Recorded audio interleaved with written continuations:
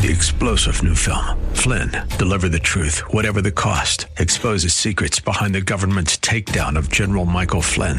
Flynn knew what the intel world had been up to. He ordered the first audit of the use of contractors. This set off alarm bells. He told the truth. He was the most dangerous person for Donald Trump to hire. They had to get rid of Flynn.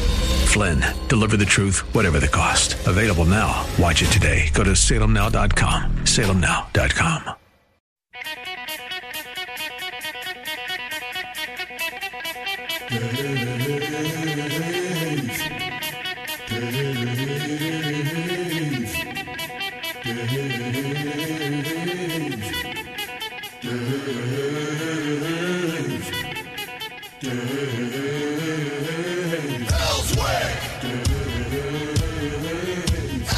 Hey, it's a Thursday. You know what today is, right? For Zach and I, you know what day it is? You know what day it is? Huh? You know what a day is? It's in-game day. Oh, man, that's right. You got your tickets, Zach?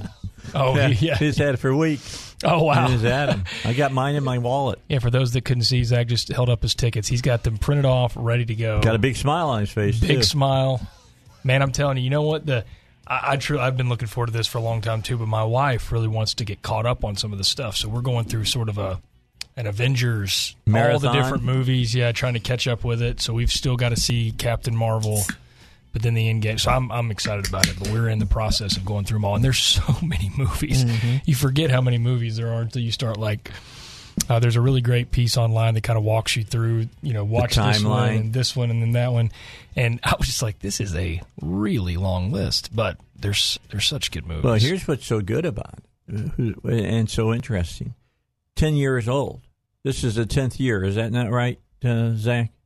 So what you have is that you have Iron Man that they did first, and they were already thinking about where they were going to go to 10 years from now. They had the end game. Amazing. They had the end game in mind. Yeah. When they started, it's so, they just have done such an incredible job. And that's really the first time I think that I can't think of another time where you've had so many different movies that kind of cross over movies and connect. All the pieces, and you've got all the pieces that you have to be able to think that through and make sure it makes sense, and then drop some nuggets in this movie that you pick up in the next. I mean, it really is incredible how they do it. So you want me to tell you the other group of movies that are the same way? Which ones are those? Star Wars. Oh, that's right. Yeah, that's true. The last one of this saga is this December. With Rey and all the things, and what's going on. And, Han Solo's son, is he going to become the new Darth Vader and all of that? That's, was it Kylo Ray? Is that who that is? Kylo Ren. Ren. Rey is the good person. Ren is not a good person. But aren't the Star Wars movies, those are all as far as Star Wars and then Star Wars, it's all the different kind of movies. But the Avengers, it's crazy because you'll have Ant-Man, right? It's standalone, and you'll have an appearance by one of the other characters that happens to be. And that's what's just because the timeline is so jumbled that people cross the timelines. Yeah. And that's interesting. Same thing I thought was interesting with Rogue One for Star Wars, which I think is, I could argue, I believe I could, and very diligently, that Rogue One was the best Star Wars movie made. Seriously. Because the person who wrote it the guy who directed it, that was Edwards, wasn't the guy who directed Godzilla. So, because he was going to do Godzilla 2, and then they offered him Rogue One, and he took Rogue One instead of doing the sequel to Godzilla. Yeah, Gareth Edwards. Yeah, Gareth Edwards, that's who it is. He's an English director. But he took that movie and the way he finished it up, because it's just a little tiny slice of the timeline of Star Wars. It is what happened from the end of one and the beginning of New Beginning. And that's what's interesting about it, because I showed it to my kids. We watched Rogue One at the movie theater, but I bought it on DVD and I said, I want you to see this. And I played the end of Rogue One. And then I started New Beginning. Picks up with the exact same shot that that one starts with, because it's all that. When you saw New Beginning, it started off with them guys talking about these plans were gotten with a big cost. Basically, that fish guy, what's his name? It's Admiral something, and he made that statement, and then you see what those characters did to get the plans for the Death Star. See, I love that kind of stuff. I dig it. Yeah, I do too. I like it when they just attach really have it all to together. Yeah, it's like sort of a. There's a lot of planning and thinking that goes into all that. You better believe it's it. Crazy. And I have, Endgame's probably gonna. I just can't imagine how much money they're gonna make off this movie. I mean, people are just. It's showing at Cabot Theater. It's showing 4 times before 7:00. Wow. Tonight, and then it's showing. Then it'll show again at 9:00. I know that. I don't know how many times after that. I just know that you'll be able to hang the people from the light stand. Oh, it's going to be crazy. It's going to be really crazy. And this has got. I mean, you got to think this is going to shatter every box office record. I think it will. Now, what's funny, you know what Disney thinks is going to be their biggest movie this year? They don't think it's Endgame. Lion King. Really? That's what Disney is predicting. Wow. I think they're wrong. I think they're under achieving for the Avengers. Yeah, they're underestimating for sure. I mean, like you just said, 10 years in the making. Like we've had 20-year-olds were 10 when this started. I mean, you followed this all the way down, and you saw the same thing with like the Harry Potter movies and things like that. The end. I mean, this is. I think it's going to shatter box office records. Yeah, this is the end of the. And it's well done. The first phase of MCU. By the way, how big is your bladder? And I heard it's. How long is it? It's like 3 hours and a minute, brother. Whew, yeah. This is a. I know what you're waiting for us to talk politics. We're going to get to it because JR's here. But here's the bottom line. This is more fun, though, right? Thick. Yeah. This movie's thick. This movie is all about what happened before. Where are these characters that died, and how are they going to get back? Because they're getting back. Right. You got a new Spider-Man movie coming out in just a month and a half. So he's still alive, but in the last movie he died. So how is that all coming together? And then you're going to launch the new MCU from this movie, and Captain Marvel's there because she's going to be the impetus for the new Avengers movies. So it's going to be interesting. They got to put all that together in one movie. Yeah, and that's one of those things where 3 hours when you can get a 98% rating on Rotten Tomatoes for a 3-hour movie. Yeah, you've done something right. But I'm telling you too, just the setup from the last movie, right, where you've got, it's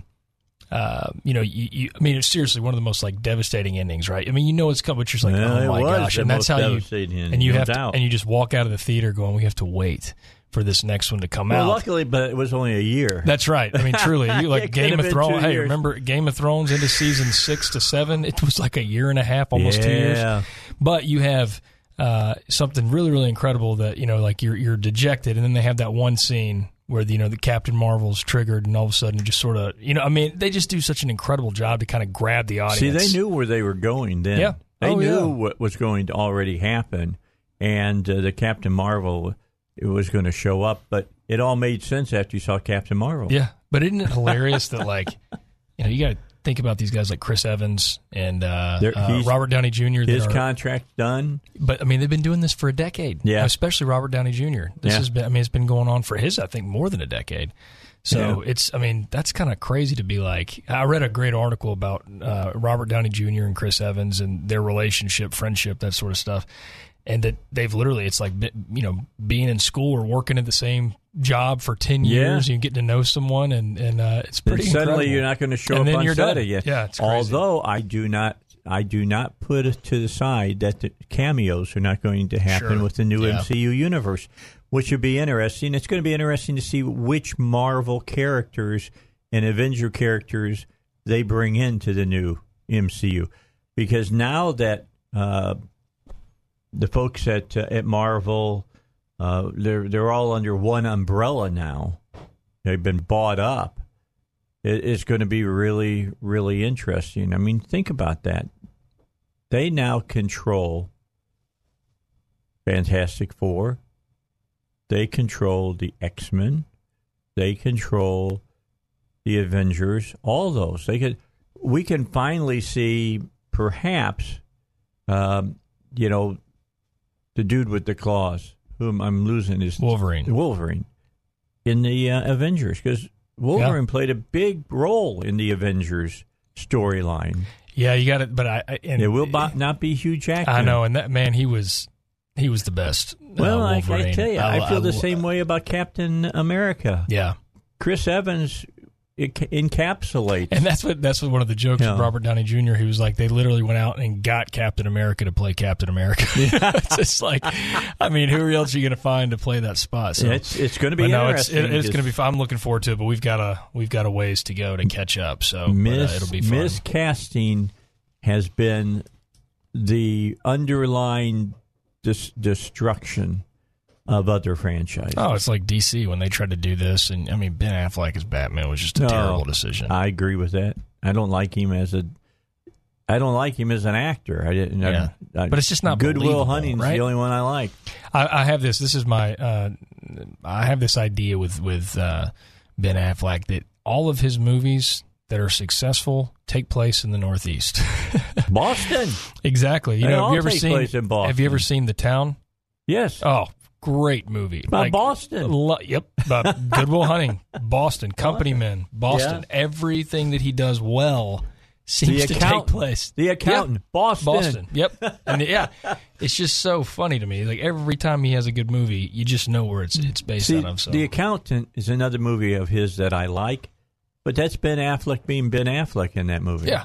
That's all it is, a wooden person. But now he actually is, I think he's the only one who's played Batman and Superman, right? Didn't he play? He played the old, but it was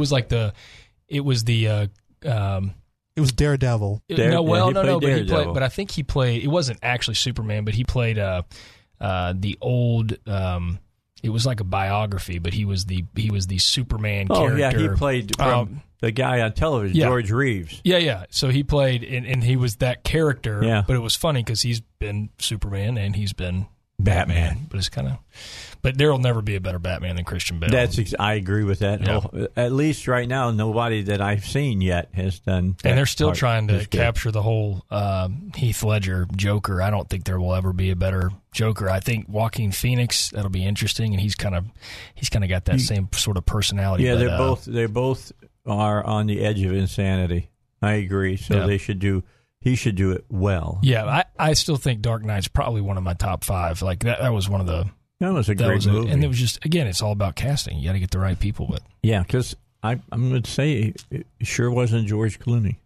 No, it wasn't George Clooney. And nipples. It was, how many Batman were there before it was like... Well, you had Clooney and you had, let's see, what's his name? Val Kilmer. Val Kilmer. And we go back to... oh, my gosh. Keaton, Michael Keaton. Michael Keaton. And that was a totally different... That was a real comic book take on Batman because you had, what's his name, directing, who just did Dumbo. But I actually thought Keaton was a pretty good Batman. Yeah, he was good. But it was just, it just wasn't the same. The Dark Knight it felt like real. Yeah, same thing with even the Avengers, it's all, but it's just, the stories, it just feels like, that can happen. Who was the artist that did that? He's the guy that did Sin City. You talking about the director behind not the director, the comic book that did the trilogy on Batman. He did the Sin City movie, and it was so good, real gritty. And then they did Frank Miller. That's who it was, Frank Miller. And Frank Miller was the guy who did Batman as Batman. He did the best rendition of him since Gil Kane did it initially. So, I mean, really good stuff. Now, let's go talk politics a little bit. But we'll do that when we come back. All right. So, Dave Elswick Show. J.R. Davis is here. I didn't know he was such a geek for movies like this. This is great. We can talk about movies and other things as well.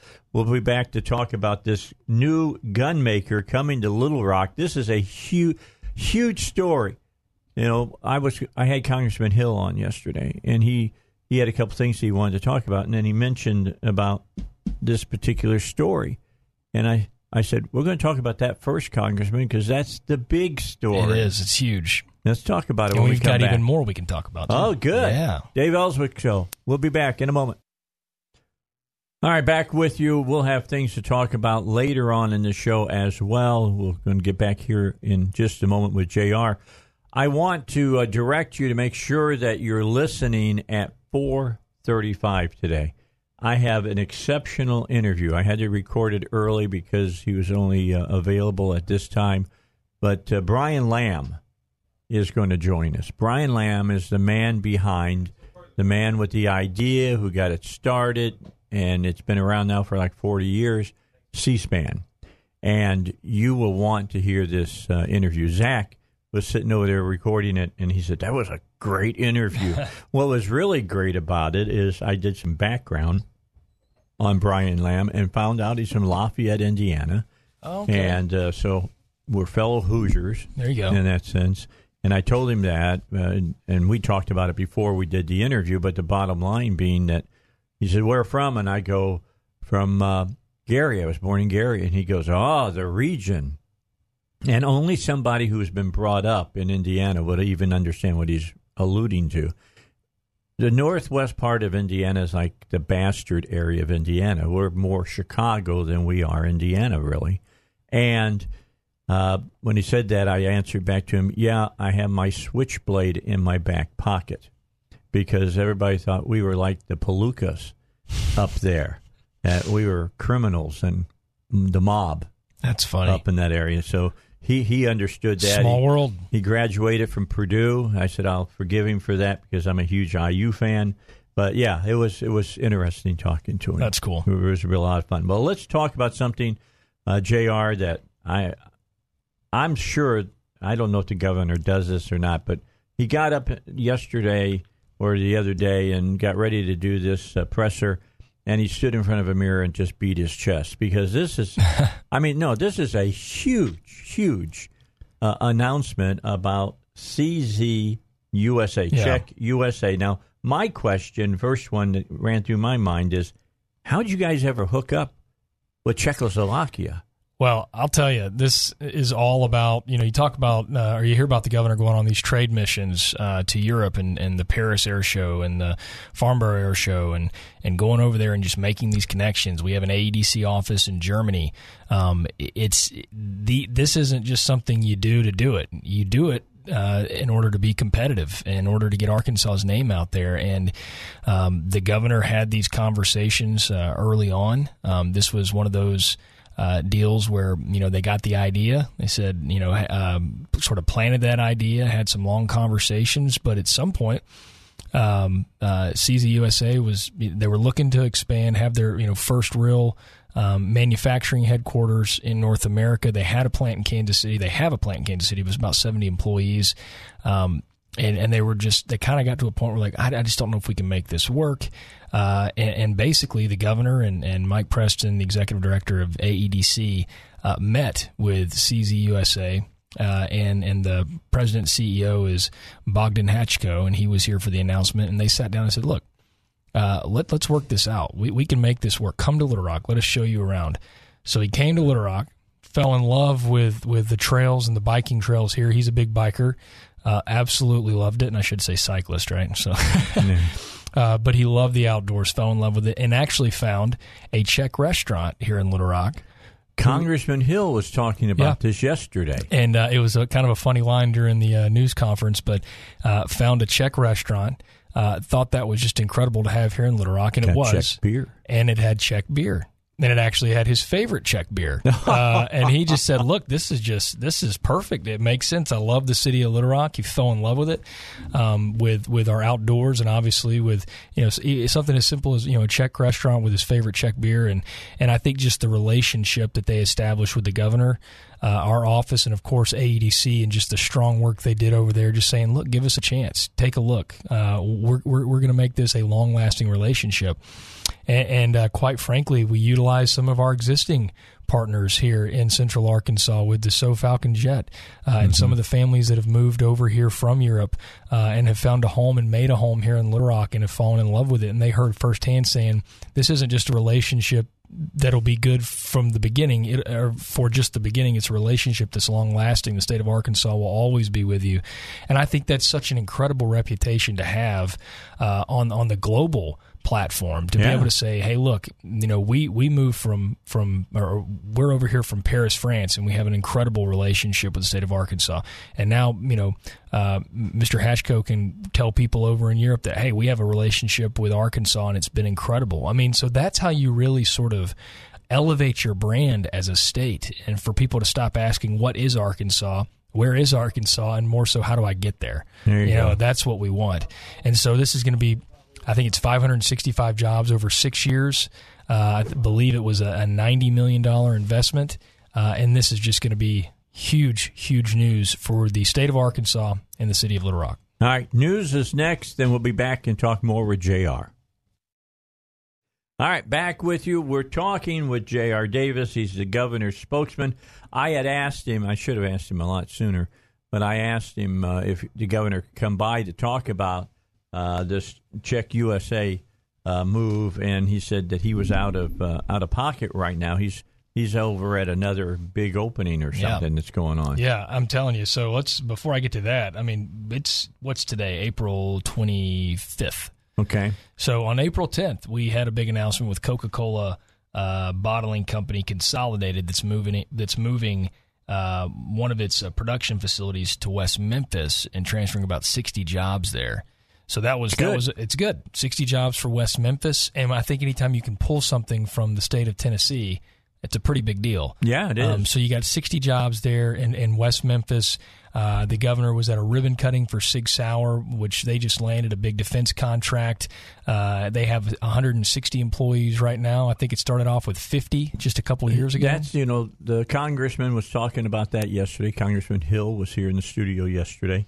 Yes. And he was at the ribbon cutting. He said, they said they're going to have a total of 67 employees, and they're up like to 167 employees now. Yeah, it's incredible. And so we were there for that. And then, of course, on Tuesday, the governor announced CZ USA coming to Little Rock with 560-plus jobs over 6 years.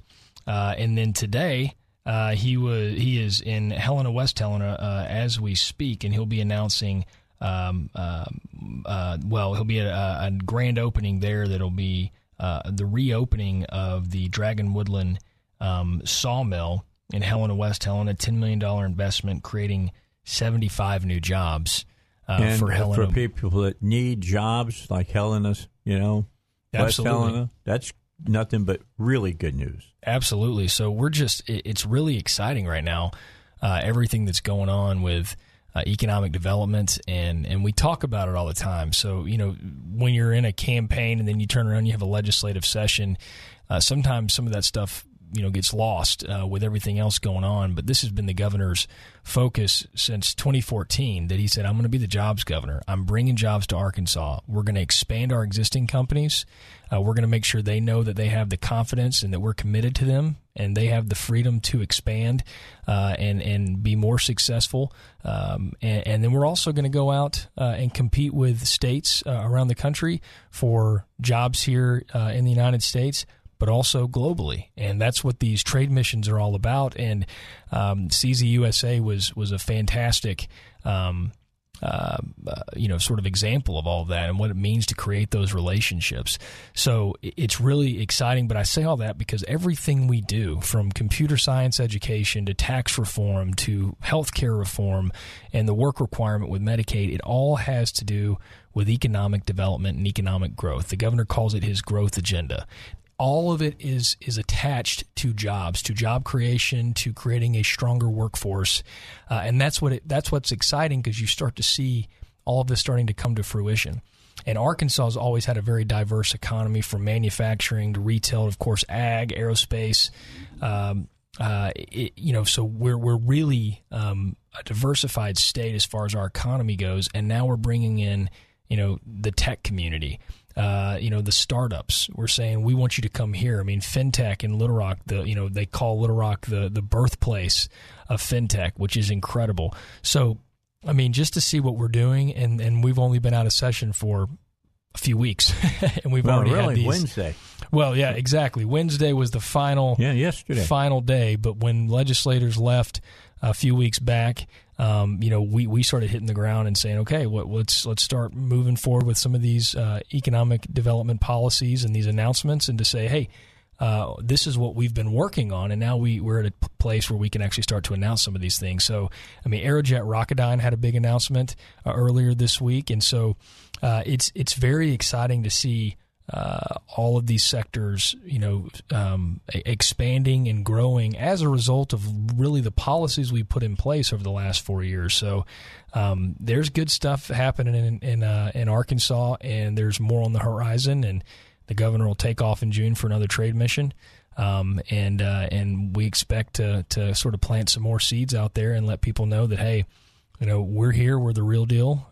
Come to Arkansas. We want to help you grow and foster that relationship. So it's really, really, really exciting. And anytime you can have, the head of Sig Sauer and the head of CZ USA and Dassault Falcon Jet and folks to go out there to the global community and say, hey, this is the place to be. If you're going to come to North America, if you're going to come to the United States, Arkansas is where you need to come. That's very, very exciting. Well, Congressman Hill said that the CEO of Sig Sauer is a huge, guy that's the CEO of Sig Sauer saying you need to go and look at Arkansas. Yeah, he has been I would say he's a great cheerleader. He's exactly, and that's what the governor calls him. He is a voice for Arkansas, an ambassador to the rest of the world, saying, hey, we took a shot, and it has been amazing, and that's what we want. We want people to say, look, you may not know a lot about us, but give us a chance. Let us show you what we've got. And every time we've done it, we've been met with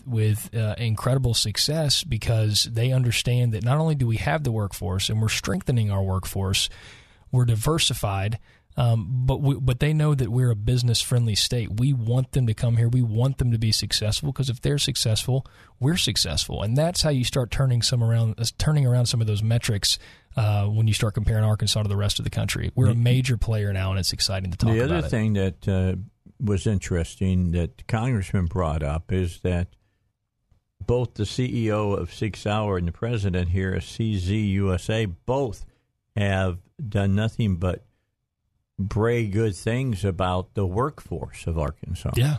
Yep. Absolutely. Because typically we hear we don't have the workforce for any of these other places. Yeah, and I get, you're exactly right. That's another testament that I think you start seeing some automobile manufacturers take a look at us and see big. that. Yeah, and I know that's something that's the state's been working on for some time, but that's what you need. You need people to say they have a good workforce. Let me tell you right now, Sig Sauer and the ammunition and the guns that they manufacture. I mean, they even talk about it that it's a craft. It's not like you're pushing a button. These employees, they have their hands on this equipment. They are making sure everything is right and perfect, and that it's high quality, and that it's a something to be proud of, not just in Arkansas but for the company as a whole. So I mean, this is an impressive workforce that we have in Arkansas.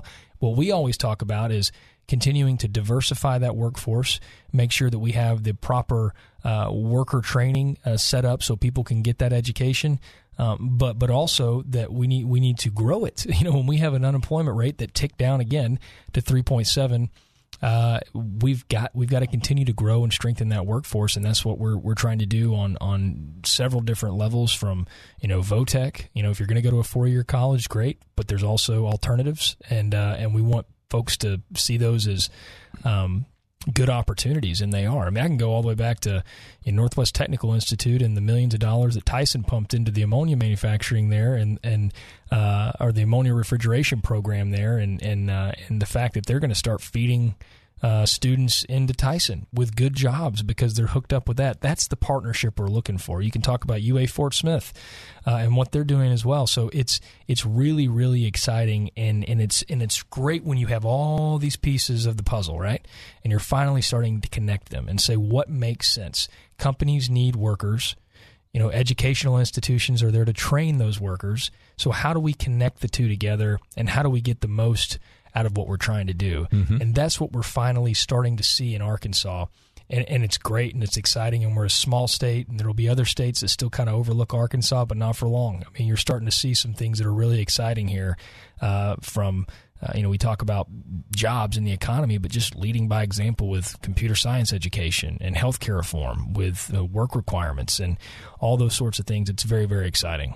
All right, so to just turn my attention away from jobs and turn my attention back to the courts, the governor was excited to hear that they are fast-tracking this lawsuit against working people. Yep. We've got the expedited appeal, and should be, if necessary, which will be necessary, will be in front of the Supreme Court by the fall.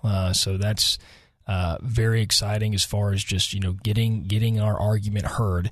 This many people thought that this was going to take years and years to litigate, and that's not been the case. We're really pleased with the steps that the DOJ took. Obviously, you want to be strategic and make sure you've got all your I's dotted, T's crossed, that sort of thing.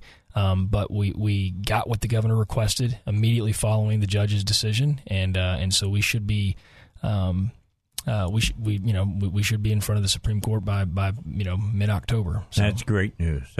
I can't stress enough. That's great news, because that could have taken 3 or 4 years and then may have fallen off the edge if a Democrat had taken over the White House. Yeah, and let me explain something, too, that I think is really, really important here. I mean, there was a lot of media reports and analysis out there that, the governor was just trying to get the DMS appropriation passed so we could move forward with it regardless of what happened. But the governor was very specific to legislators. He said, we are going to fight. If you're going to challenge the status quo and you want to change things for the better, you have to fight. There are going to be obstacles. This is an obstacle. And he said, we are going to push for an expedited appeal, and we feel that we're going to get it. So let's move forward so we at least have the platform in which to fight this battle moving forward to the Supreme Court. And true to his word, that's exactly what's taken place. So I think that's always good to build that confidence with the legislature and know that the chief executive of the state is not just spouting off words. These mean something, and he's just as dedicated to this as the Senator Ballingers of the world and those individuals. And so we want to be true to our word, and the governors continue to do that, and I think this is a testament to that. So there's going to be a lot of news. The session's over, but I'm telling you, it's something newsy every single day, it seems like, and it's very, very exciting. And starting Monday, the governor will go on his 6th or 7th computer coding tour around the state. He'll have visited after this one more than, I believe, 65 schools, pushing the message of computer science. So we're just, we're 0 to 60 and from 60 to 100 after session. So that's the way you get things done, is being at this point, I can say on this particular great news in manufacturing and bringing jobs, bold moves. Yeah. I'm all about, this. Yeah. Bold moves, and this is a bold move. I'm just saying there's more of this to be cherry-picked, because there's some states that are just doing stupid stuff. Yeah. Well, that's the thing. You've got to have that. You've got to have that sort of underlining sort of string that kind of pulls everything together, right? Mm-hmm. And that's economic development. I think a lot of states, and I obviously don't know what every other state does, but sometimes there's sort of this idea of tax reform that is sort of separate and apart from workforce development or economic development. You've got to be able to say, okay, what is our overall goal? And how do we connect all these pieces to get there? And that's what we've been able to do in the state of Arkansas in the last 4 years, is say, okay, here's our goal. And I think most Arkansans that are paying attention are starting to see that. We do something over here. Maybe it doesn't make that much sense. We do something over here. It feels like it's completely different. But then you kind of start seeing the big picture and how all of this comes together for the purpose of us achieving this goal, which is to bring more jobs into Arkansas and develop a stronger workforce. And that's what we're doing. And so I think other states kind of get into some problems when they just start saying, okay, let's just do this and we'll do that. And there's no real overarching goal of what they want to do and how they all connect. We've been able to do that. We've seen the fruits of that labor, and we've got 4 more years to continue it. So. All right. Let's take a break. We'll get our final break for this hour in, and then we'll come back and finish up our conversation with J.R. Davis. He's the governor's spokesperson. All right, so when we talk about a company like CZ USA coming in here and upwards of 600 new jobs, all of them with an average pay of $22 per hour, JR, speak to the point that's a game changer for Central Arkansas as a whole. Oh, man. Anytime we have a jobs announcement, it's exciting, right? But when you can bring in a jobs announcement like this, we talked about 560 employees over 6 years at around $22 an hour. Let me put that in perspective for you. 6 hour, when we were talking about this during the break, we were hoping 50, 60 jobs at the start, possibly 100 jobs. We're confident because, they're a great company, but, 100 jobs over 2-3 years. They're at 160-plus jobs right now. Yeah, they're going to make, Congressman Hill was telling me, 25 million rounds of ammunition next year for the military. It's incredible. It takes a lot of people to make 25 million rounds. It does. And so that just speaks to what 6 Hour's been able to do with the workforce they have there in Jacksonville. And now you're saying CZ USA's coming in with a commitment to Arkansas for 560 plus over 6 years. If that's the track and that's what we get in 6 years, amazing. But who knows how fast it could, that could be fast tracked. You just never know. But it's a game changer in and of itself. Mike Preston was kind enough to share some information with me the other day of just sort of a cool statistic that in that story, I think Mike was quoted, talking to some of the press to say, okay, look, we have a website, we have a landing page on the website where folks who are interested can go ahead and submit their applications for CZ USA. This is cool. So the website, the landing page went live around the time of the news conference, was at like 10 or 10:30. I think it was 10:30. By midnight that night, they had over 500 applications in the first day. That's not great. even a full day. And so that just tells you the hunger that's out there. And this is, you say game changer, it's easy to throw around, but it truly is. This is an opportunity for families right here in Central Arkansas to get a leg up, to maybe move from something they've been doing for a while, or maybe this is their first job or whatever it might be. This is $22 an hour. It's a good living wage. It's incredible for these individuals, and the opportunity is just through the roof, and I think that's what's exciting when you have these companies coming to Central Arkansas, when you have the Walmarts and the Tysons and the J.B. Hunts in Northwest Arkansas, great university systems like U of A and ASU, and the things that are happening in Jonesboro, West Memphis with Coca-Cola realizing that, hey, this makes more sense for us to be located in Arkansas and not Tennessee for this particular plant. Those are game changers. That really starts saying, okay, wow, they're making decisions, to move and relocate or expand here in the state of Arkansas.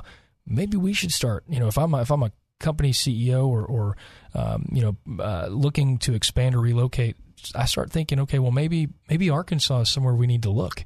And I think that just speaks volumes to what Mike Preston and his team have done, and the governor's focus and not losing that focus, which is easy to do when you get caught up in the day-to-day activity of state government. Sure. But it's always been a focus of his. And so I think it's really, really exciting with what's happening in the state. And the more successes you have, the easier those successes tend to come. You just got to continue to keep those relationships up and then have great advocates like we have in CZ USA and 6 Hour. This got to be a real excitement for Little Rock in general, with the city council and whatnot, knowing that this type of investment is coming in. We all know that Little Rock really screwed the pooch a few years back when they didn't get FedEx. FedEx wanted to come here, and they were not the most gracious hosts, and they ended up over in Memphis. Yeah. So you're not missing out on this one, guys. No, and I'll tell you again, Mike Preston said this the other day in the news conference. Frank Scott Jr. was mayor-elect when they said, hey, we need you to meet with these guys. And he said, absolutely, tell me when, I'll be there. No, cool. And so I think it's, again, it's a testament. It's a new regime here in the city of Little Rock, and he's focused on economic development. And he said it yesterday, him being Mayor Frank Scott Jr., that this is the largest jobs announcement in Little Rock in a very, very, very long time. You have to go a ways back to that's what I'm saying. Find that. Yeah, and that's nothing to sneeze about either. That is Caterpillar, something to crow about. Exactly. So you remember Caterpillar not too long ago also announced an expansion of 250 jobs. So I mean, there's a lot of activity happening in the state throughout. I mean, there's just, like I said before, we've talked about, West Memphis and Helena, West Helena, and Northwest Arkansas, Northeast Arkansas. It's just, it continues to just keep moving forward. That it's it's very happening exciting. all over the state. It is. Yeah, it is. It's very exciting. I mean, sometimes, I forget, and I shouldn't, the incredible economic development that's going on in El Dorado. In the southwest part of the state, that's Texarkana. I mean, they're becoming an arts community down there. But it's great, and that bringing in the culture and things like that to your city. That's when you talk about the quality of life. If you ask the NBC, they have a very different definition of quality of life.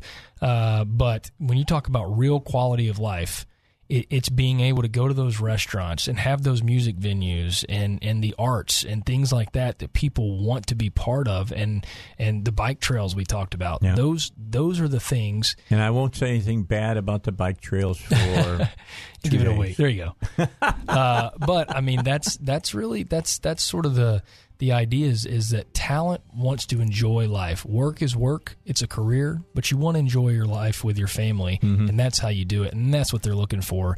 And I think all parts of the state are really starting to get on board with that and doing some really incredible stuff. So it makes it easy for a guy like me to come up here and spend an hour on your show just crowing about all the cool things that are happening throughout Arkansas. And it just so happens that a lot of this has started to take off over the last 4 years, and it's a testament to the governor's leadership and his focus in the state. All right, we're out of time. We've got to get out of here. News is coming up. We come back. We'll talk about politics and why the Democrats are out of their mind. I'll give you 6 reasons why they're out of their mind. Only 6? Just 6. And they're good ones. Back next on the Dave Elswick Show.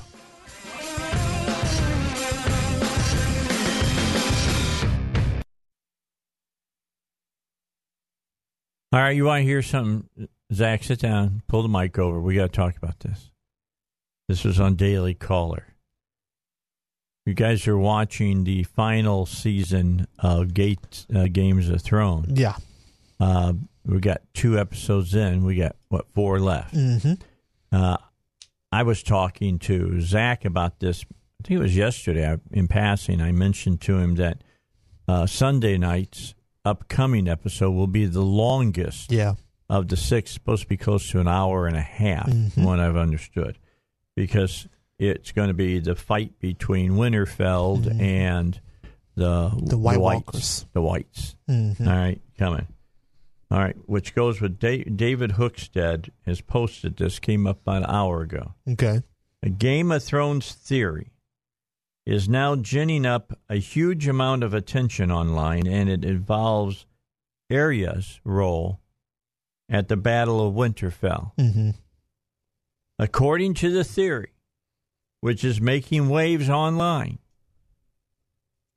Arya might fake herself as a white in order to kill the Night King in the 3rd episode of the final season of the hit HBO show. That would be awesome. I mean, she's no one. Yeah, that's exactly right. She is no one. All right. Here, let me read this all off to you. Mm-hmm.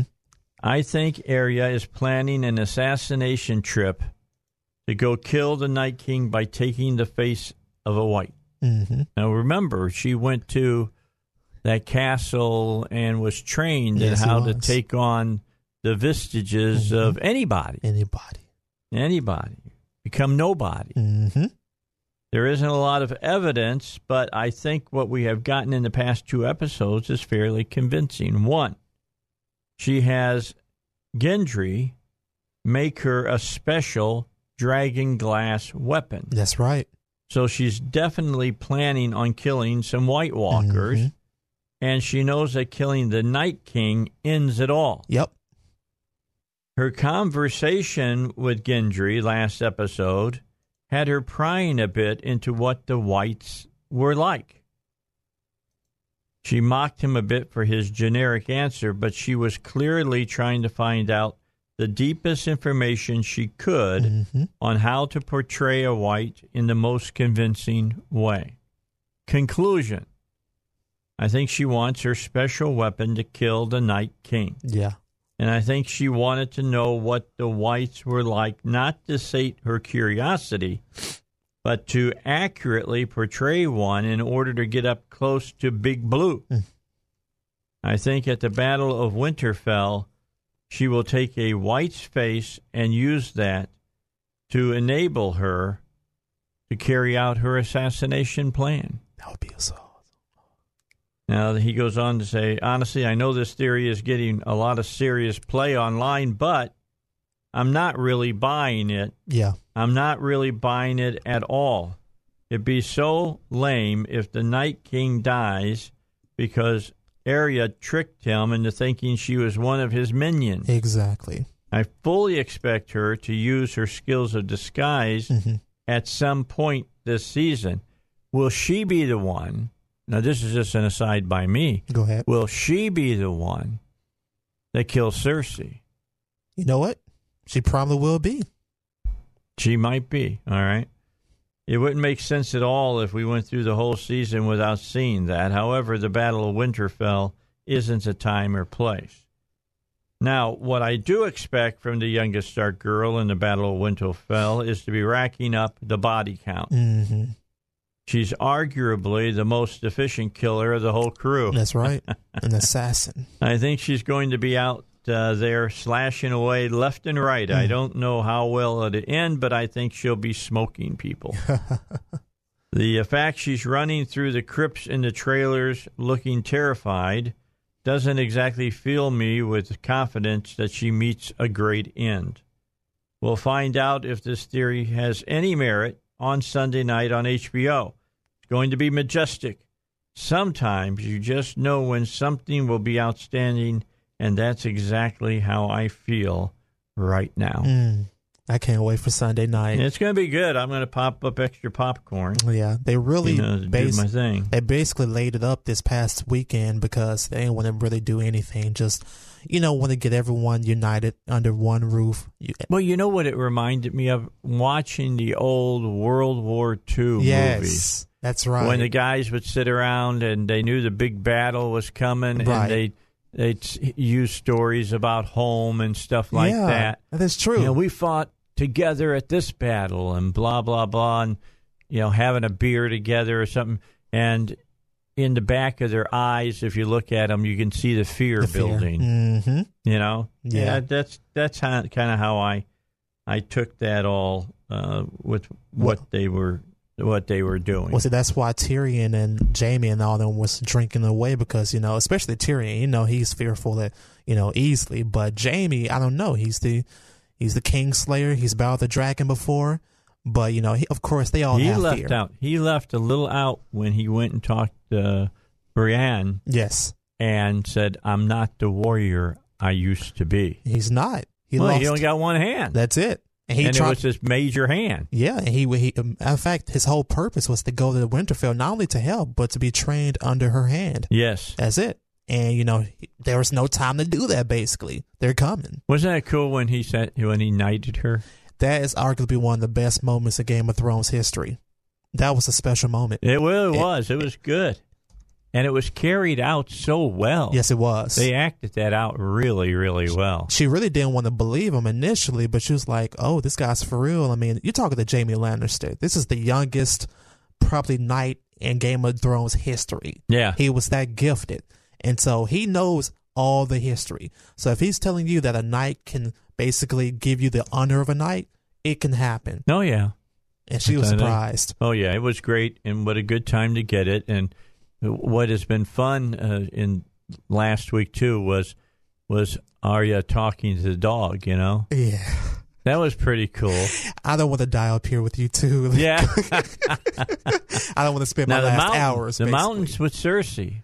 Yeah. And that guy plays that part is huge. Yeah. I get Men's Health magazine. They've featured articles with him 2 or 3 times. Yeah. That guy is massive. I'm talking massive. Dumbbells that weigh in excess of 250 pounds and pressing them over his head. And he's won strongest man in the world before. Yep. That contest. He's something else. Gigantic. All right, let's take a break. When I come back, let me give you the 9 radical policies that 2020 Democrats are putting on the table. And they are radical. And then we'll, before we get to our interview with Brian Lamb at 4:35, and you don't, let me just say again, you don't want to miss the interview. It's really, really good about in the behind the scenes of C-SPAN. And I mean, what Brian Lamb started, nobody else had ever done, and talking about bringing some transparency to the governmental policy, it goes without saying that C-SPAN did that. But he's got an interesting answer to that question that I asked him that you'll want to hear his answer to about the transparency. That's coming up at 4:35. When I come back, the 9 radical policies 2020 Democrats are putting on the table. All right, my thanks to Peter Hasson for sending me his article before it was even published. Peter's a good man. He thinks very deeply about what's going on in politics, and typically writes for the Daily Caller. Democratic presidential candidates are increasingly embracing radical policies as they jockey for position in their party's crowded primary. A little bit later, I'll explain to you why I don't think Biden's going to get the nomination and why that's going to be. Listen, these are the big 9 radical policies the Democrats have been talking about the most here thus far. Number 1, started talking about this a few weeks back, and then they moved on to another one. But it's important that you keep in mind all of these different radical policies they've mentioned.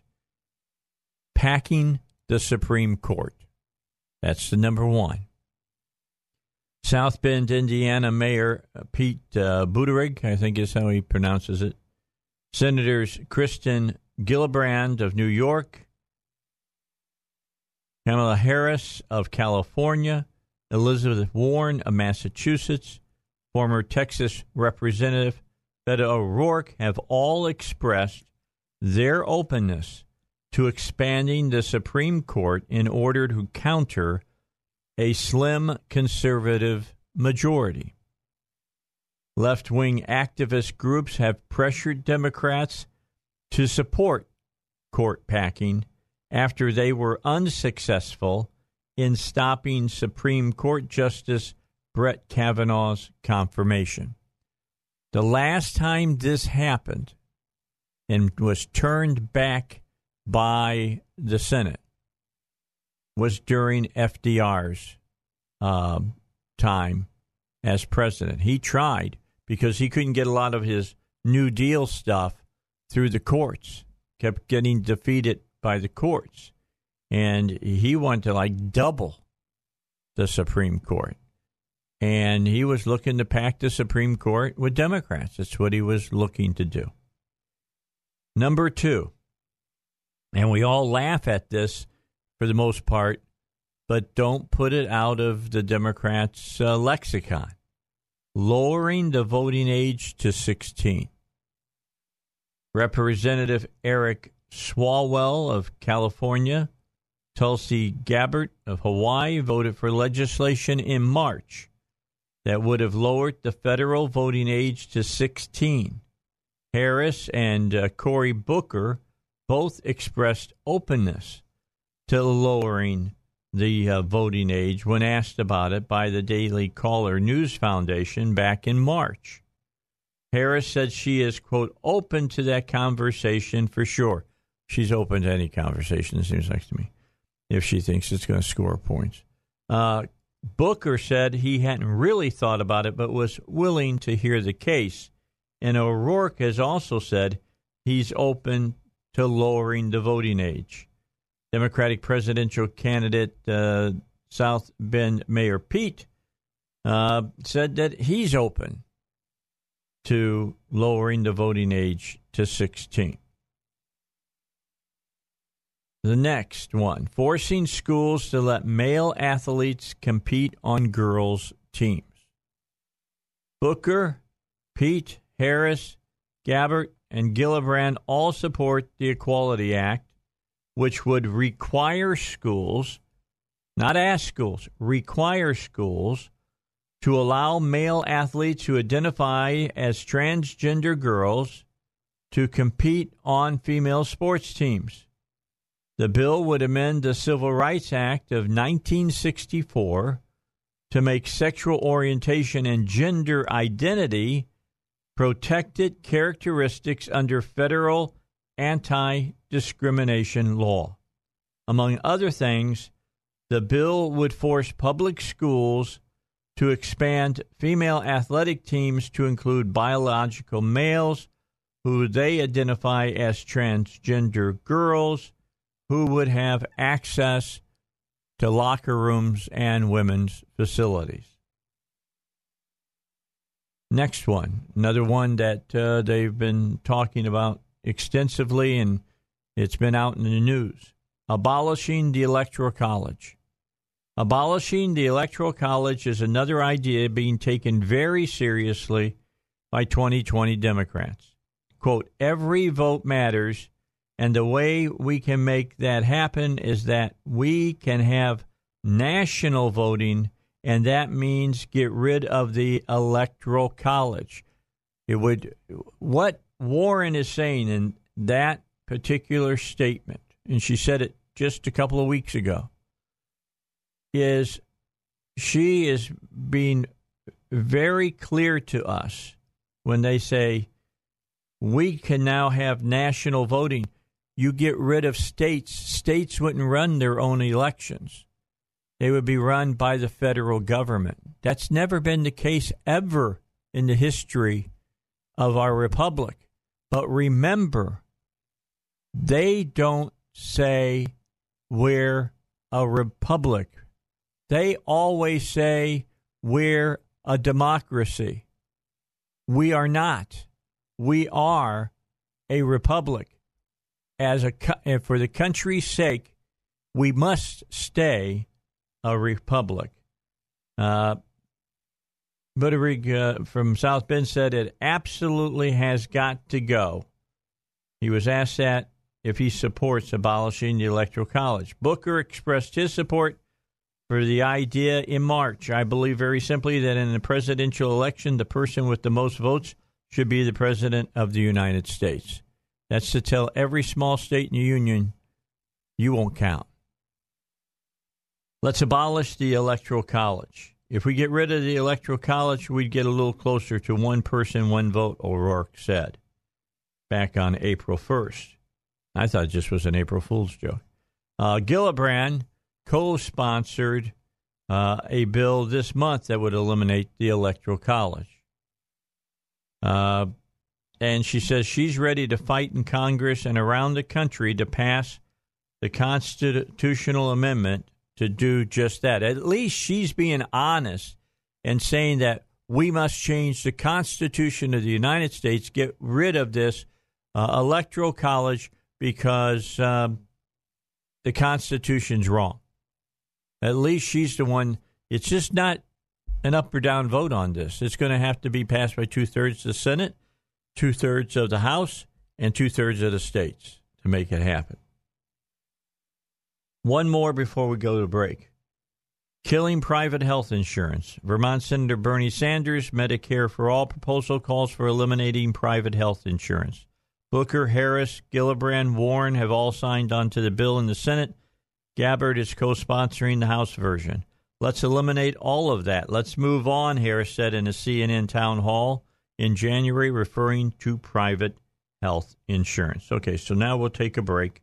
We got to get to the news. That's coming up. And after we come back from the news, then we'll look at the other 4 radical ideas that are being purported by these Democrats.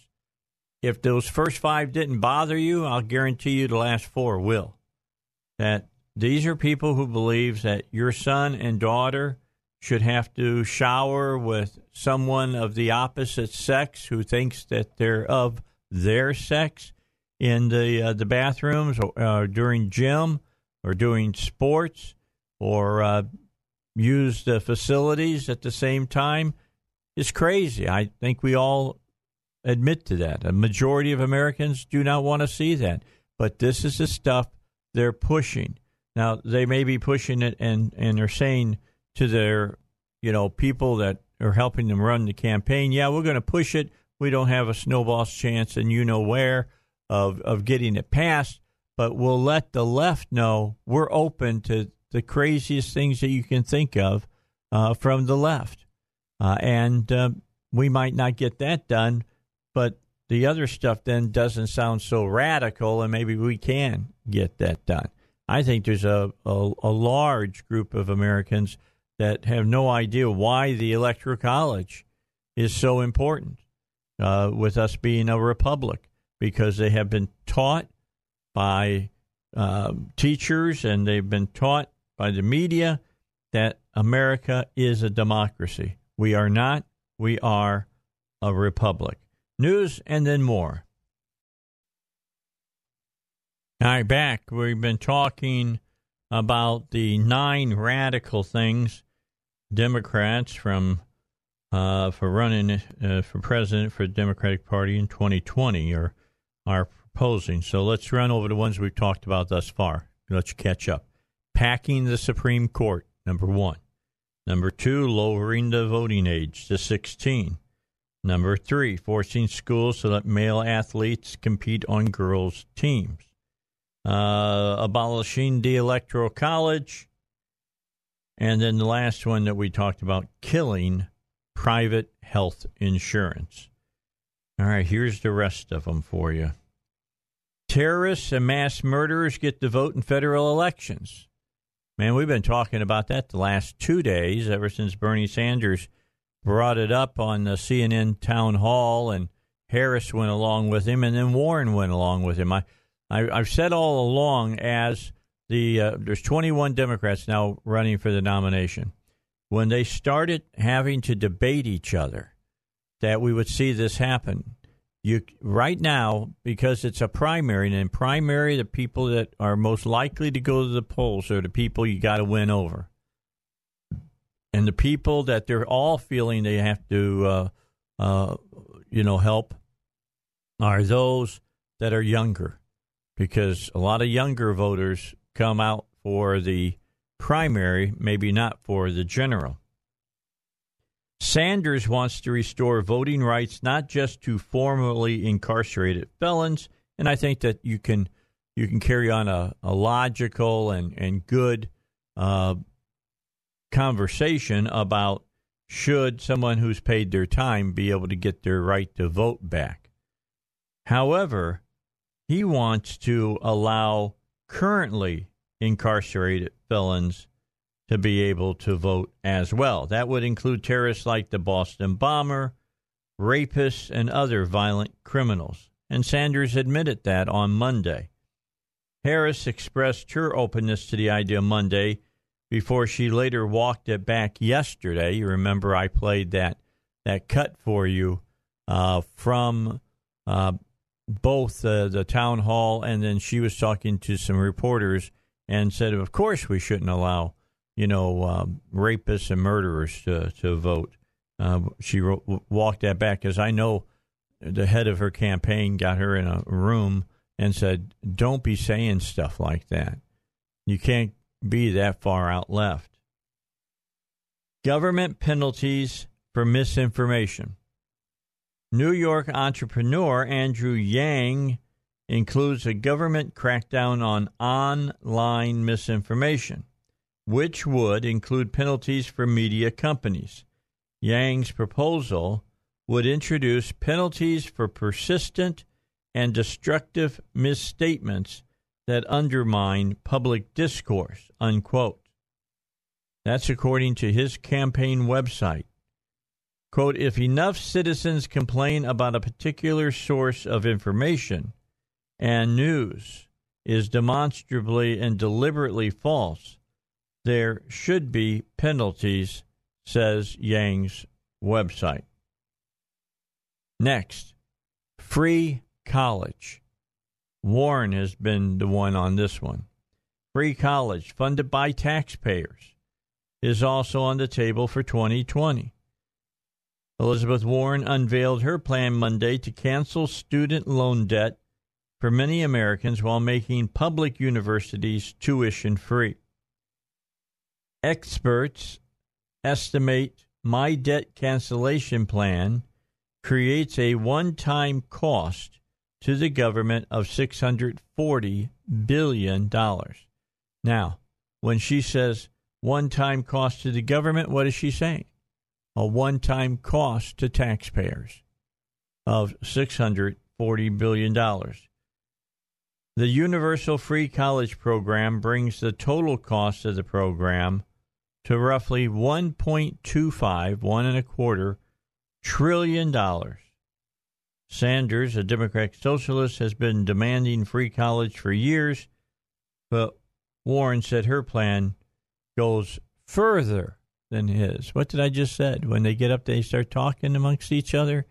They'll always run to the left, further left of each other. And then last but not least, wealth confiscation. Warren wants to go beyond raising income taxes and tax Americans' wealth, a constitutionally fuzzy proposal, in order to pay for her free college promise. Warren's plan would levy a 2% annual wealth tax on households with a net worth over $50 million, and an additional 1% tax on any households with a net worth exceeding $1 billion. She said enough money would be raised from that 3% to pay for free college and for paying off student loan debt. I've not heard anybody running the figures on that. I would sure like to hear it when they do, and if that's even close. All right, so let's run through these again. You've got wealth confiscation. You've got free college. You have government penalties for misinformation. Terrorists and mass murderers get to vote in federal elections. Killing private health insurance. In other words, single payer is what they're talking about here. And look, they've been aiming for this since Obama's first term when they passed the Affordable Care Act, or Obamacare. And Senator Reid from Nevada at that time admitted to such when he said, we'd like to have done single payer, but we did not have the votes in our party for it, because they didn't worry about Republican votes. They had enough. They had an overriding majority in the House. And so they felt they could have gotten it passed, and they would have, but they did not have the votes at that point. So they went with this Affordable Care Act, which I believe, and I've talked about this before, I'm on record for believing this, that the Democrats knew that the Affordable Care Act would fall apart because they knew several pieces of it was unconstitutional, and that it was built on very shaky ground, but they were working at destroying private health insurance at that time and making it so that when it came time to go to single payer, it'd be no big deal. And Harry Reid admitted to it. That's exactly what they ended up having to do. So they've been wanting to kill private health insurance all along. You want to know why your health insurance is so high? Thank the Democrats. They're the ones that have been trying to make it look like the health insurance companies are that's what they're pushing. They're just pushing to be more and more making more money, and they could care less about you, when in fact they're jumping through all the hoops that the government says that you got to jump through. Abolishing the Electoral College. The majority of the candidates all agree on this and get rid of the Electoral College because they truly want a country that is a country that's a democracy and not a republic. They want to force schools to let male athletes compete on girls' teams. This has been a Democrat plank since being in Obama's being in the Oval Office. He didn't see any problem with it. He was the person who really started saying that boys could go into girls' bathrooms and boys and girls should be allowed to change for their playing of sports and whatnot. That's a Democrat ploy.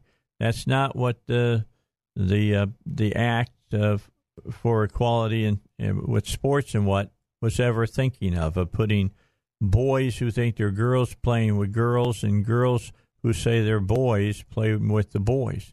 That's not why it was there. I remember when it was put into place.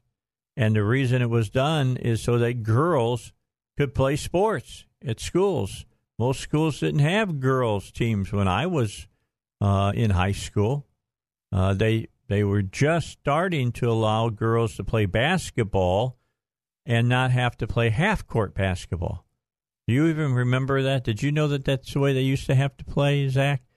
Yeah, you had your offense and your defense, and they had to sit at other ends of the court because they didn't think the girls could play the game and run up and down the court because they were the weaker sex. Stupid, I agree. All right? And finally, they got to the point where girls were able to play the game the way the boys were able to play the game, other than that the basketball is smaller than a boys' basketball, somewhat smaller. All right, another one they want to do, lowering the voting age to 16. That's what they want, voting age down to 16. It only got to 18 when I was 18. That's the year that it went into effect, 18 and up. And the only reason it did is because the Vietnam War was going on, and you could be drafted at 18. And I think it's a legitimate argument to say, you know what? If you have to carry a gun and go and protect your country, you should be able to, of course, go out and vote for the leadership of your country. I have no problem. As far as I know, there's no 16-year-olds being drafted to go into the military anymore. And then packing the Supreme Court. Again, that's the ninth of these 9 radical policies that Democrats say they are for and are on the table for 2020. All right, we got to get a break in. Got to get our final break for this hour in, and then we'll come back and continue here on the Dave Elswick Show. All right, I'm going to play or have Zach play. I think we got time to play Biden. Okay, this is Biden announcing that he's going to run for the Democratic nomination for president. Here's what he had to say. Charlottesville, Virginia is home to the author of one of the great documents in human history. We know it by heart. We hold these truths to be self-evident, that all men are created equal, endowed by their Creator with certain inalienable rights. We've heard it so often, it's almost a cliche, but it's who we are. We haven't always lived up to these ideals. Jefferson himself didn't, but we have never before walked away from them. Charlottesville is also home to a defining moment for this nation in the last few years.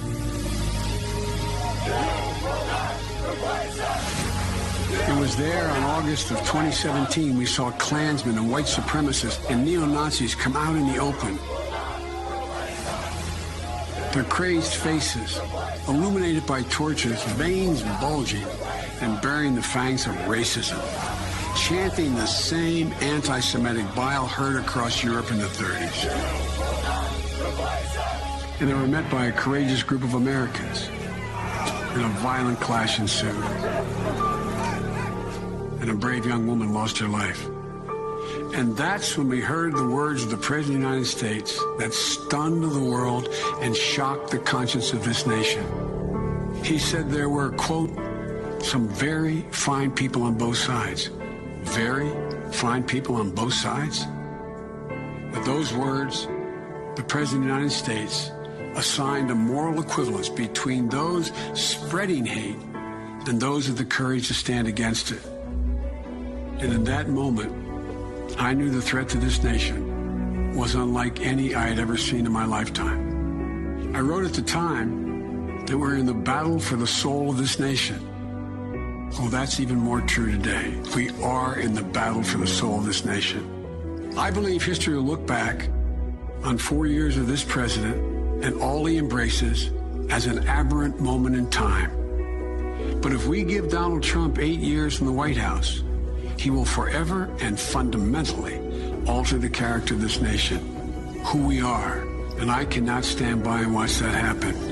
The core values of this nation, our standing in the world, our very democracy, everything that has made America America is at stake. That's why today I'm announcing my candidacy for President of the United States. Folks, America's an idea that's stronger than any army, bigger than any ocean, more powerful than any dictator or tyrant. It gives hope to the most desperate people on earth. It guarantees that everyone is treated with dignity and gives hate no safe harbor. It instills in every person in this country the belief that no matter where you start in life, there's nothing you can't achieve if you work at it. That's what we believe. And above all else, that's what's at stake in this election. We can't forget what happened in Charlottesville. Even more important, we have to remember who we are. This is America. All right, there you go. You know, that old school kind of way of announcing that you're going to run, you know, a well-produced piece and whatnot. I'm going to talk about this more in the next half hour. This will be the downfall of Joe Biden. He every step, he is as bad as Hillary Clinton about this, of planning everything down to minutia. Every word, every picture, everything. I mean, I know you don't want to do something dumb, but you better have some spontaneity or you're going to look overproduced, and that's not going to resonate in the primary. That might play well at the Democratic convention in Milwaukee in 2020 if you happen to be the person who's running. Now, here's the other thing. I want to see how many people pick up on this. He talked about the haters that were out there, the neo-Nazis that were out there, and blah, blah, blah, blah, blah. What group didn't he name that was there in force? What group did he called them? In fact, he referred them to them in the group of the people who were courageous. Antifa. Somebody please convince me that Antifa is a courageous group of individuals. They've beat up Jewish people. They've beat up people who just wear a Make America Great Again hat. They've attacked police officers countless times, and they are courageous according to this candidate. And I find that despicable. If he finds what Trump said it being despicable, I find calling Antifa despicable. And, he called them courageous. They're not courageous. They're cowards. They wear masks when they're out. They don't show their faces. They're no different than the Klan. They're just the opposite side of the coin. That's what I wish the president had said it that way. People would have understood what he was saying then. That is nothing but the opposite side of the coin. It's the worst of Americans being displayed, whether you're a white supremacist or, you basically are a Klansman. Though not holding Klan ideas, you still, you act like a Bolshevik in the Russian Revolution, and you're wearing a mask and throwing rocks, and they've been known to throw urine and throw acid and do all kinds of stuff.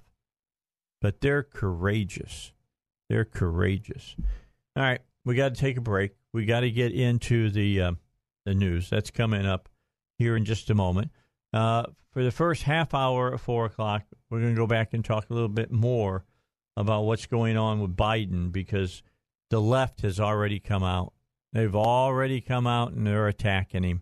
And, Biden's going to have a rough time in the primary. I just don't think that he can surmount what's going to happen. I think Bernie Sanders is probably the guy to beat, but there's others that are out there that are mounting a pretty good campaign for the Democrats. They're promising everything to everybody.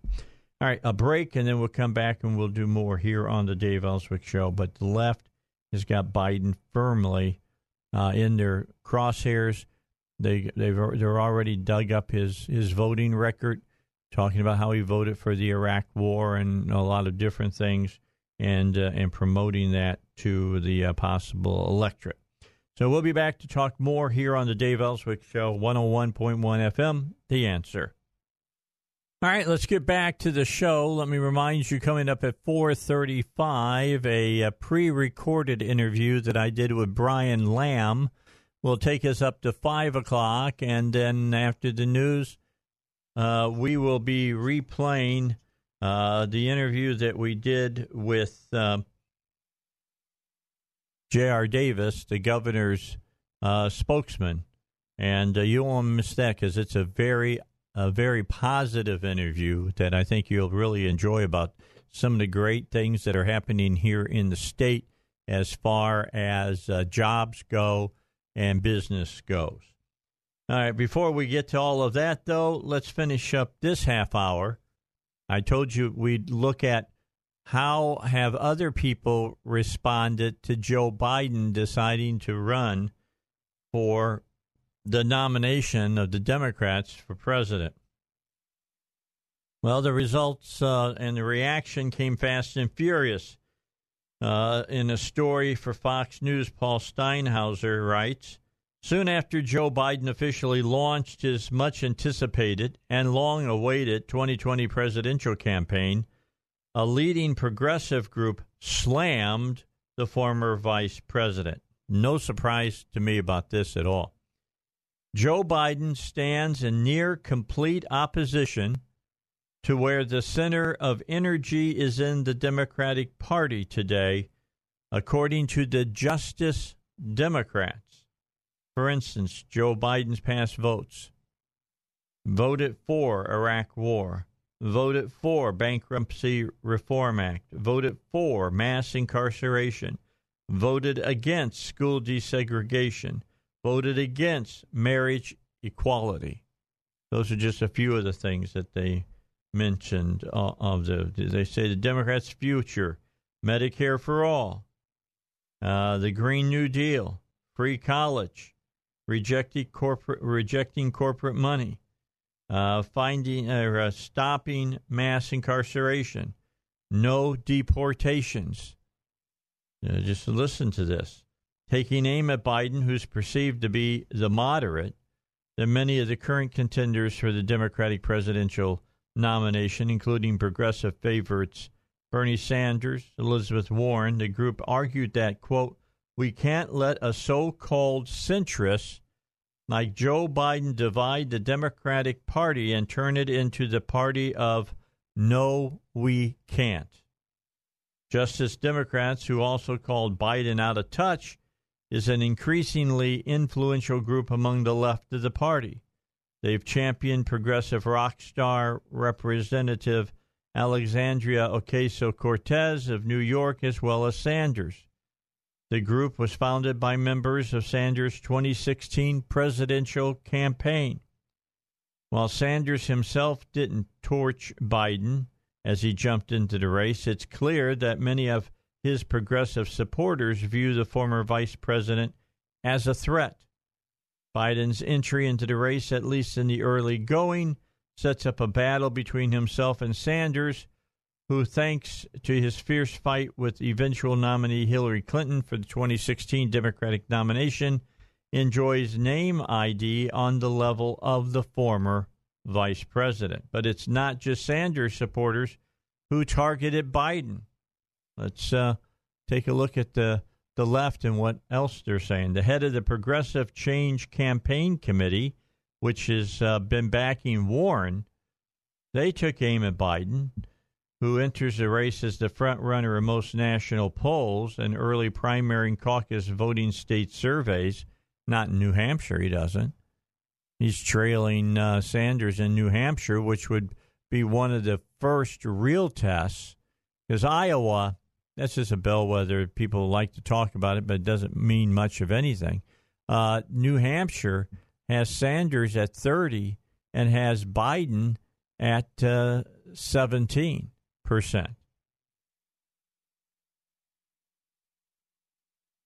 Okay, so slightly atop Sanders and well ahead of the rest of the large field of 20 contenders. Quote, with billionaires deciding not to run, progressive candidates have been in need of a foil. If Joe Biden positions himself as the political insider from yesteryear, who says big ideas like universal child care, student debt relief, and a wealth tax on ultramillionaires are not possible, he's going to be an easy foil. That's according to Adam Green, co-founder of this group. These kind of jabs from progressive groups could be the appetizer for a building clash between the progressive and establishment sings of the party. Biden has pushed back against the perception that he's a moderate in a party that's increasingly moving to the left. Earlier this month, he described himself as Obama-Biden Democrat. Former President Obama, Biden's boss for 8 years, remains extremely popular with Democrats. And Biden said he'd stack his record against anybody who has run or who is running now or will run. Highlighting his early public push for same-sex marriage, he said, although he voted against it, by the way. I'm not sure when everybody else came out and said they're for gay marriage. Former Democratic National Committee Chair Donna Brazile, a Fox News contributor, highlighted that, quote, Joe Biden can occupy his own lane in large part because he's earned it. He's earned the right to call himself whatever, unquote. That sounds way too much like, just going to tell you, the way Republicans talked about McCain. You know, he's earned it. Or Dole, he's earned it. You don't earn anything in politics, for the most part. You got to go out and grab it and take it. She did emphasize that, quote, elections are not about the past, they're about the future. I do believe he has the right ingredients. The question is, can he find enough people to help him stir the pot, unquote. Stir what pot? I mean, the liberal that Biden was when he was younger is way on the right side of the moderate today. I think he's in trouble. Brazile pointed out that the party now has a very vocal and sizable number of millennials who are not old school. They want someone who can lead their generation as opposed to someone who can lead the country. And let's talk about that just a little bit. That's pretty insightful on Brazile's part, because you have a person who maybe could lead the country. However, the millennials are controlling things right now. The left is pushing really hard on the old guard in the Democratic Party because they tried to get along with them. Instead of, clearing it, the deck of them earlier on, they've let them gain a whole lot of strength. And now they've got a real fight on their hands. She spotlighted that Biden's challenge is going to be to convince a new generation of Democrats that he can represent their views as well. That's going to be very interesting. This is a primary. It's not a general election when things tend to move more or less back to center left, center right. That's not where we're at. You're in the primary. primary is about energy, difference, being able to fire up people. I don't know if Biden can do that. Now, I'm just talking from what I've seen. A leading Republican strategist suggested that Sanders could have the upper hand over Biden. Quote, I predict a slow and steady drop in the polls for Joe Biden. I see Joe Biden as the 2020 equivalent of Jeb Bush. A politician who has been in the public eye since before Watergate is going to find a far different Democratic Party than even the one he remembers from the Obama-Biden years, argued Colin Reed, a veteran of presidential and Senate campaigns, who later served as executive director of the pro-Republican opposition research shop America Rising. Reed claimed that age is a big factor for the 76-year-old Biden, then more so than for Sanders, who's even a year older. Bernie Sanders is pushing 80, but his socialist policy prescriptions are the present and future as far as liberal primary voters are concerned. Again, remember, it's about the primary. That's where the liberals and the far lefties come out at. All the Beltway chatter about Biden's perceived strength in a general election means nothing if he doesn't survive the raucous primary contests before him. That's exactly right. With slightly more than 9 months to go until the first votes are cast in Iowa and New Hampshire, it's far from a sure thing that Biden and Sanders will remain even standing atop the rest of the pack. Did you happen to watch or did you see any of the playback from last night at that women's movement town hall and the people who were heckling Sanders last night? I mean, they were heckling him. With slightly more than 9 months, Bernie and Biden have some advantages. There is a lot of time for other candidates to break through, though. In other words, we'll see if the two frontrunners have peaked too early. And University of New Hampshire political science professor Dante Scala said, I'm not convinced that those two combined take all the oxygen out of the room and then it becomes a two-person race.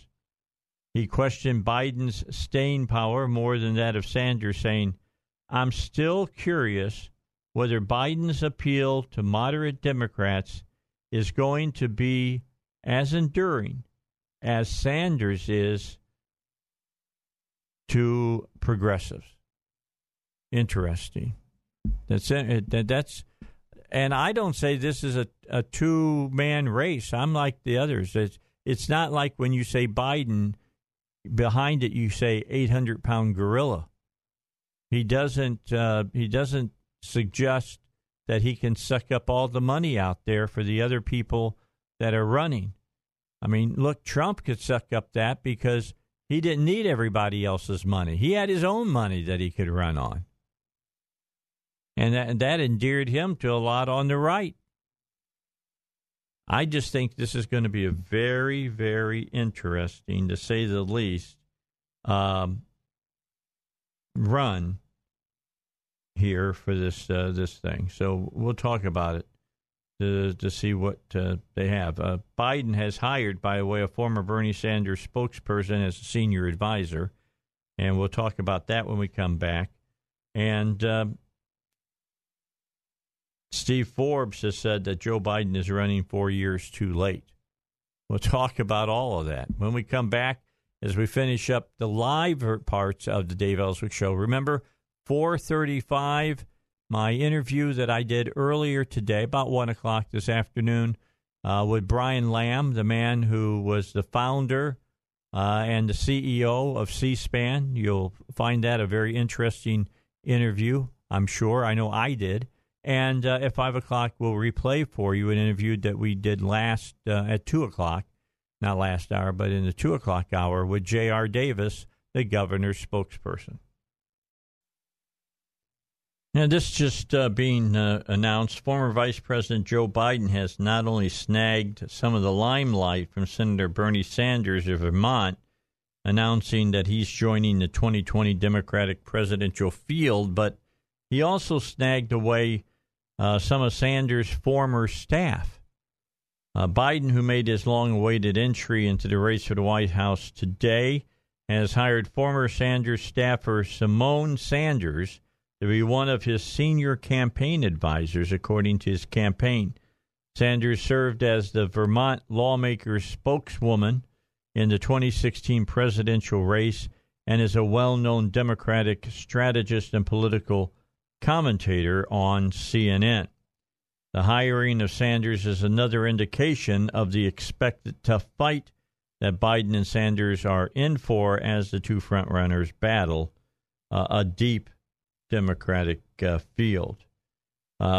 Steve Forbes made the statement that,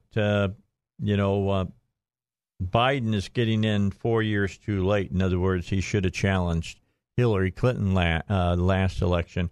I personally think that that's probably right. He'd had a much better chance running against Trump the first time around before all of these really lefty groups got money behind them and things of that nature. They're gonna cause all kinds of problems for Biden in the primary. I'm just telling you, sometimes it's going to be very entertaining, to say the least.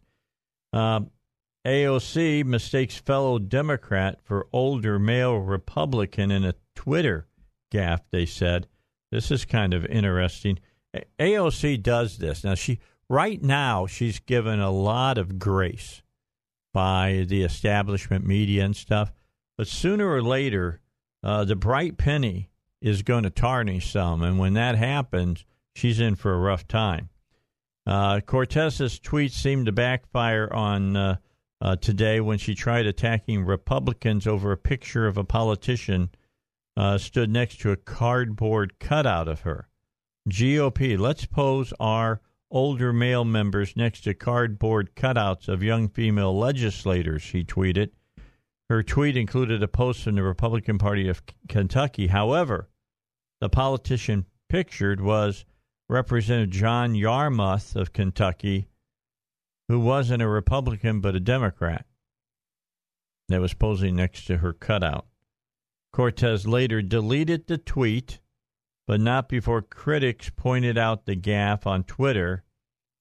And here's a good one for you. Ryan Savita says Socialist Congresswoman Alexandria Ocasio-Cortez thinks Congressman John Yarmuth is a Republican member of Congress. It literally says in the tweet that she is quoting that Yarmuth is a Democrat.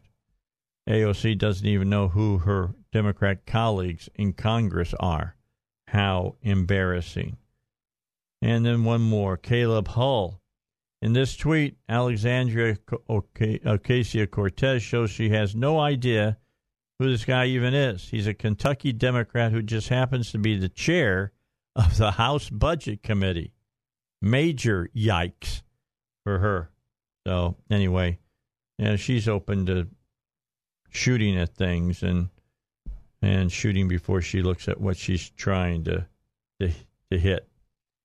And one last thing here because I'm just about out of time. Raw cell phone video shows Chubbs, a well-known 15-foot alligator, sunning himself on a Florida golf course. At the professional golf tournament in Louisiana, received a shock when a huge alligator decided to make a snake its next meal. In footage shared this week by the PGA Tour's official Twitter account, a gator is seen emerging from a pond at the TPC course in Avondale, where the Zurich Classic is currently taking place. A few seconds later, it chomps down on a serpent, which appears to struggle before the gator pulls it into the water. Bottom line, maybe they don't need just to worry about tiger. Maybe they need to worry about alligators as well. All right, let's get some news right now, and then we'll be back, and Brian Lamb will be my special guest. That's coming up.